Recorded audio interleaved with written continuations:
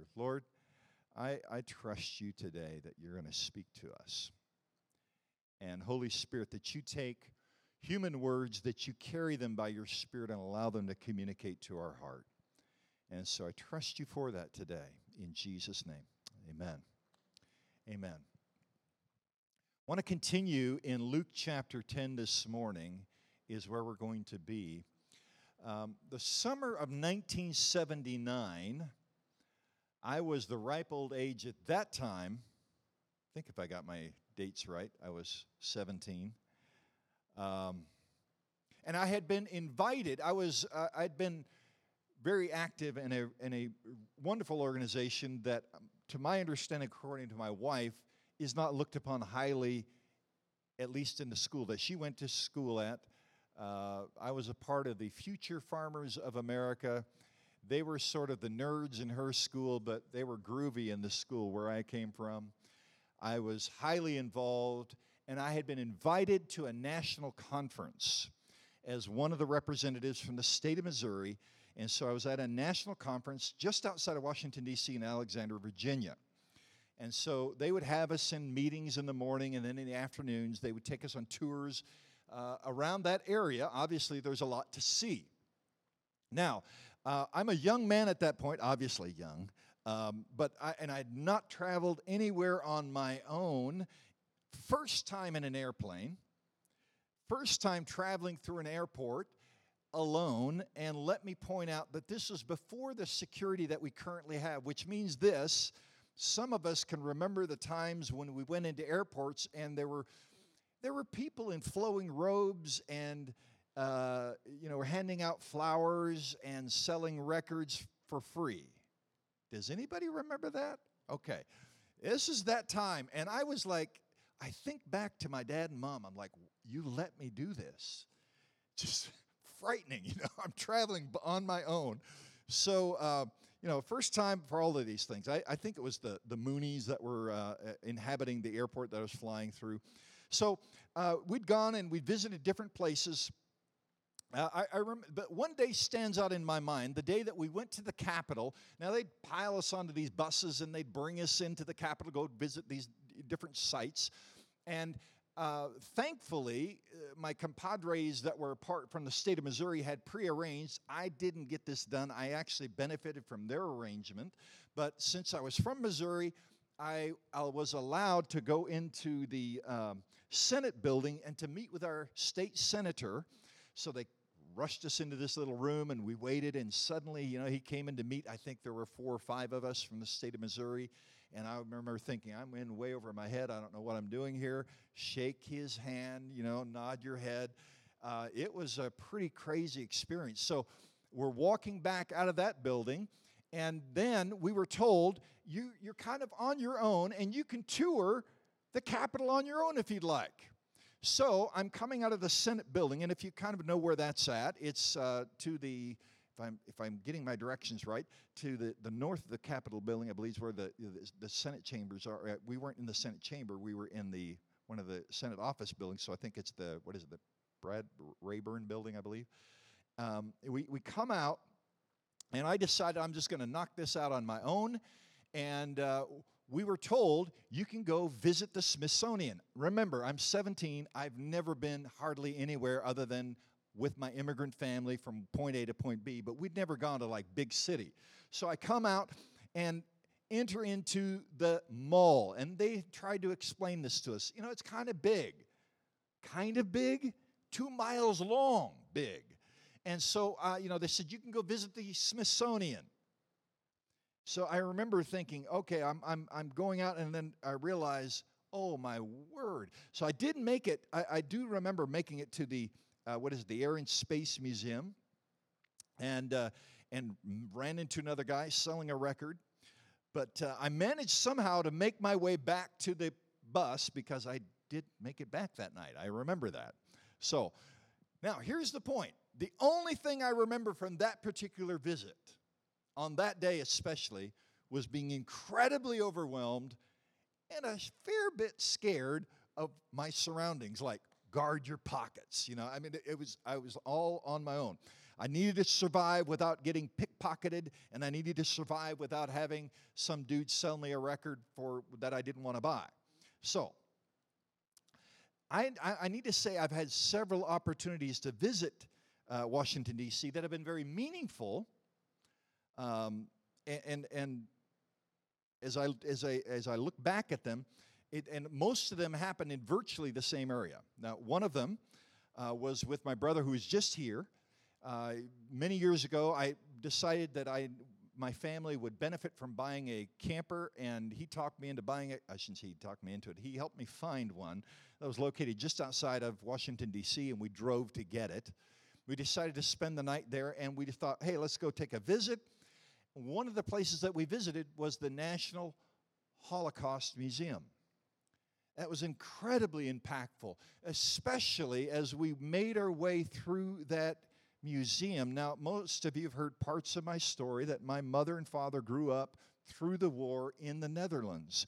But when I came to this railroad car that had been taken, if my memory serves me correctly, from the very area where my dad had served and had been incarcerated for 11 days. So they would have, what happened in Holland is they had one internment camp that they would bring individuals to, and then they would take them to the concentration camps in these cattle cars. So if you've read or studied anything about it. So we walk through this car, and right there we come out, and there's history about Holland, and suddenly it got real. Especially when we realized that there was only one internment camp, and our dad had been in it. And oh, by the way, my mom barely missed being herded into that camp because she was a fourth-generation Jew. And we soaked it in. It impacted our life. It was a part of our story. On another visit, Denise and I had the privilege of being able to watch one of our favorite musicals, Les Miserables. And we saw it at the Kennedy Center. I think it was for one of her birthdays that we decided to go.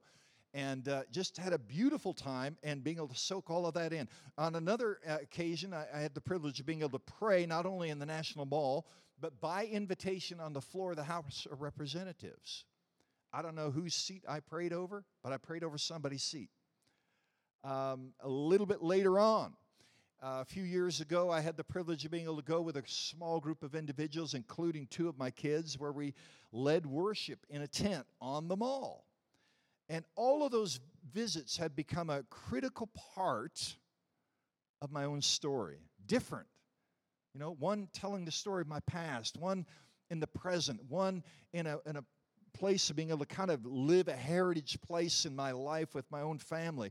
But here's what I've come to learn since that first visit is that your best visit to the Capitol, especially if you're visiting the world's largest collection of museums, the Smithsonian, there is no physical way that you can take in all of the parts.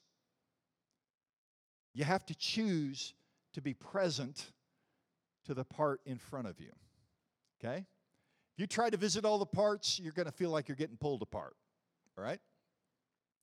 Jesus' life and ministry is a unique thing. If you know, one of the things I so appreciate about being able to study and teach through the lectionary is it leads us through the life of Jesus. And one of the common realities of Jesus is that we see these stories of Jesus' life and what he does, and wait, you don't see anything repeated. And yet Jesus says of his life in John 12:49, I only said and did what the Father invited me to do. So watch this. One moment he's healing the sick. In another moment he's eating with the despised. He's feeding thousands, first teaching thousands, then feeding them. And just when the disciples figured out, like, wow, we have momentum, we're going to go get the Gentiles to come, Jesus turns and says, now we need to go over here to a solitary place. Now, the common denominator in all of this is Jesus is saying and doing what the Father invites him to. In our text today, Luke 10:38-42, we're going to see something. Where's my Bible? It's back here somewhere. Jesus gives a response, and this is a really, really fun passage because I've actually taught out of this passage and heard this passage taught a lot. Luke 10, verse 38. Jesus is on his way to Jerusalem, and he's obviously made his way through Samaria because he's stopping at the house of Mary and Martha, which is in Bethany. Now, I think we could speculate, although not for sure, that it was likely an unexpected visit, especially when you see Martha's response here. So, verse 38. Now, as they were traveling along, they're on their way to Jerusalem, he entered a village, and a woman named Martha welcomed him into her home, and she had a sister called Mary, who was seated at the Lord's feet, listening to his word. But Martha was distracted with all the preparations, and she came to him, that's Jesus, and said, Lord, do you not care that my sister has left me to do all the serving alone? Then tell her to help me. But the Lord answered and said to her, Martha, Martha, you are worried and bothered. Now, it shows up in different words. Some translations say anxious and distracted, or anxious and troubled. You're worried and bothered about so many things, but only one thing is necessary. For Mary has chosen the good part, which will not be taken from her. Now, here's what's fascinating about this text, is that I have heard this taught, and I have indeed taught this text as one of the passages that we find Jesus' invitation to the one thing. What's the one thing that's most important in your life? And so for many of us, we read this story, and we're like, the conclusion of that story is it's as obvious as the nose on your face. Jesus is clearly saying one thing is needed in your life: to sit at the feet of Jesus, full stop. Sounds right, sounds good. So the contemplative life, the solitary contemplative life, is obviously the most commended life, right? But here's what makes me uncomfortable with that conclusion. Jesus just got done with two really critical things. He's in Samaria, and he sent his friends out to go heal the sick and proclaim the kingdom's here. And then we have this religious lawyer that comes up and says, hey, what do I need to do to inherit eternal life? And Jesus tells a story, the story of the Good Samaritan. And he just got done saying, go and do the same. Jesus turns and he says, now, which one is the one who is a neighbor to the man in need? And this lawyer turns and says, I suppose the one who had mercy. And Jesus said, go and do likewise. Meaning, serve the one you despise. Be ready to allow the one who despises you to serve you. Go and do likewise. And let's not miss this. Jesus' words that are later recorded by Matthew, who said, when you served the least, the one in prison, the one who needed a drink of water, the one who was hungry, when you did it to the least of these, when you served, you did it to me. You actually sat at my feet. So here's the trouble I have with the previous conclusion.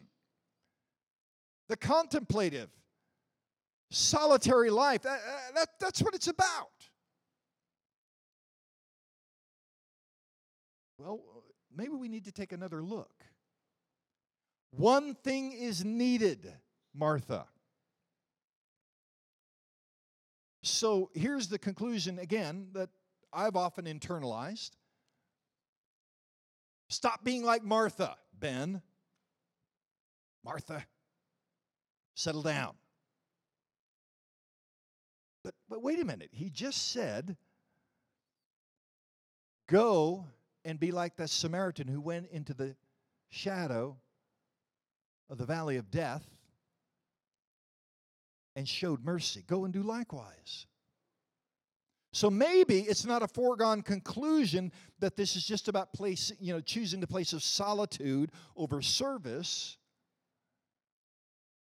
Maybe there's something else we need to look at. And if we read that story and all we do is hear Jesus commending Mary for rebuffing the traditional role of serving, and Martha is missing it, and then that we kind of rebuke ourselves or other people, I want to encourage us, we might be missing the text. The problem with Martha isn't that she was serving. Do you hear me? The problem with Martha, according to Jesus, isn't that she's providing hospitality. He just got done commending that. The problem with Martha is that she's worried and distracted. She's anxious and she's troubled. Martha, you're worried and you're troubled by many things. That word distracted has a connotation, by the way. And this is what I found fascinating as I began to look in the original text. Kind of a cool, I don't know, sort of a nerdy point that I want to point out here, if you're into it. But Jesus actually uses a play on words. Okay? He says, Mary, you're worried. What does that mean? It means, and the original word is a word that it doesn't matter whether or not you know how to pronounce it. It's mernao, which means you're pulled apart by many parts. You're pulled apart by the parts. But then he says, Mary has chosen the good part. Maris. Now, those two words stand right next to each other in the Greek dictionary. Jesus actually uses a play on words. Which means this. Jesus knows there's always going to be parts of our life in front of us. He's saying to Martha, you're being pulled apart. You're distracted. You're anxious. And to the point that it led her to the same place it leads me and you. You know, when it's overwhelming and you feel pulled apart and you feel alone and abandoned. And there's Martha, who actually goes to Jesus and says, don't you care? I'm the only dude who really cares. I'm the one who's serving. Jesus is getting confronted by Martha. Jesus, you just taught about the Good Samaritan. Don't you care? One thing is needed for your hospitality, Martha, not to prove your hospitality, but to listen to your guest and to be present to love. Beloved, the good news this morning, the one thing, see, it's not so much that one part one thing needed is not so much about one part of our life over the other, but being present to the love of Christ. That is the good news that we want to proclaim this morning. All of us have a life that presses in around us, and we have a culture that's addicted to it. If you're not busy, that's just how they expect you. That is the Western human condition. You're busy. Hectic schedules, a relentless pursuit of productivity. We measure our worth by how busy we are, how much we accomplish, how well other people's, we meet their expectations. Oh, wait, wasn't that a little bit of Martha? See, I don't think there's any of us that would say, you know what, at some point I could probably relate to Martha feeling pulled by different directions, pulled apart by the parts, worried and distracted by many things. Every day, see, here's the deal. Every day we've got a choice. That's the centerpiece of this text.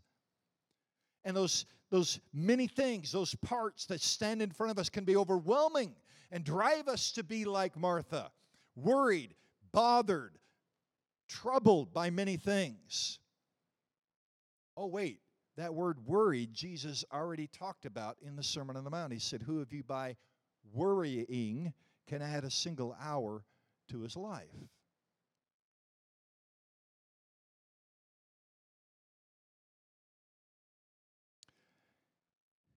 I do need to acknowledge, because this is true for me, that many times the busyness and the distraction comes from the noblest of intentions, right? I want to provide for my family. I want to give my children opportunities. I want to serve my neighbor. I want to serve Jesus.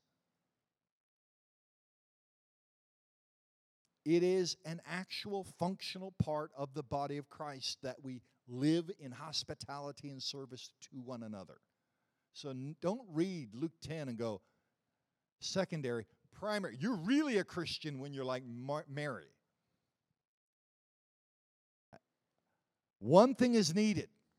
So think about those two words. Jesus' word for anxious. You're pulled apart, Martha. And watch, the other word that he used there, you're anxious and distracted. That other word for distracted is a word that Matthew used when Jesus went into the house of the synagogue leader whose daughter died. Remember, he said, stop the commotion, because the flute players were playing a dirge and there was a sound in that house. So let me give a paraphrase. Jesus turns to Martha and says, you're anxious. And here's my paraphrase. The sound of your life, Martha, you're pulled apart. Your sound of your life is chaotic. But Mary has chosen the good part. So Jesus is giving these two words. Well, let me point to one more word, that word good. For every first century Jew, when they hear that word good, for a Jewish man or woman, they're like, oh, wait, I know what that's about. Why is that? Because when is the first time the word good is used? Oh, let me think. Don't have to think too hard. Genesis 1. And so it's here that we have creation's account. So Jesus is saying good. So there's a part that Martha chose. It was the good part. And so here's my point. It wasn't just the correct answer. That word good was associated with, let's see, in Genesis 1, the world was formless and void. There's no light. And the word, actually, if you look in the original language, that formless word means chaotic. So you got chaos and darkness, and there isn't life. There's lots of parts. And God said, let there be light, order, beauty, life.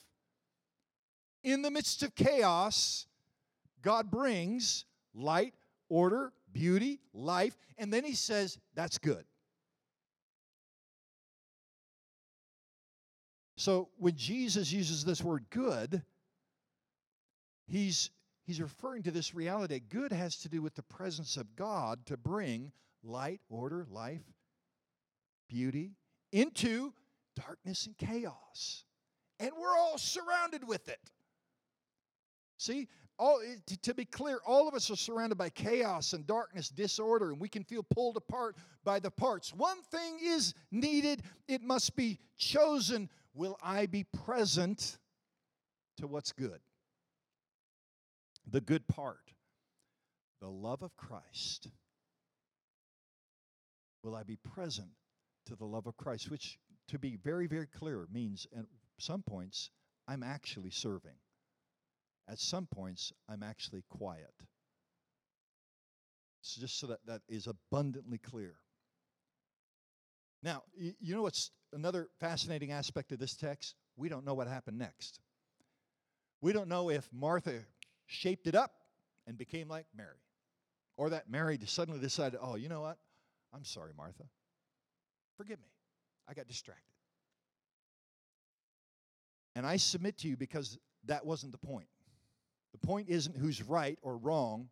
It was always about an invitation to be present to the love of Christ.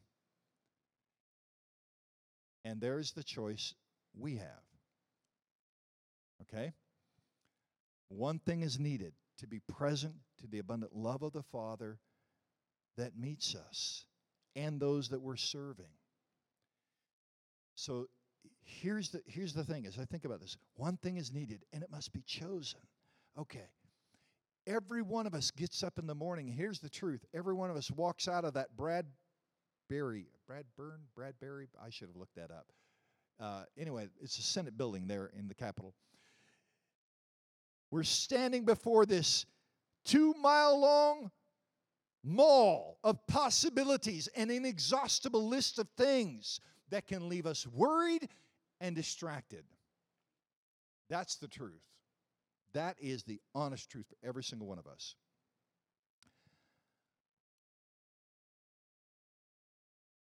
Mary chose the good part, that I would choose the love of God, the love of Christ, the good part.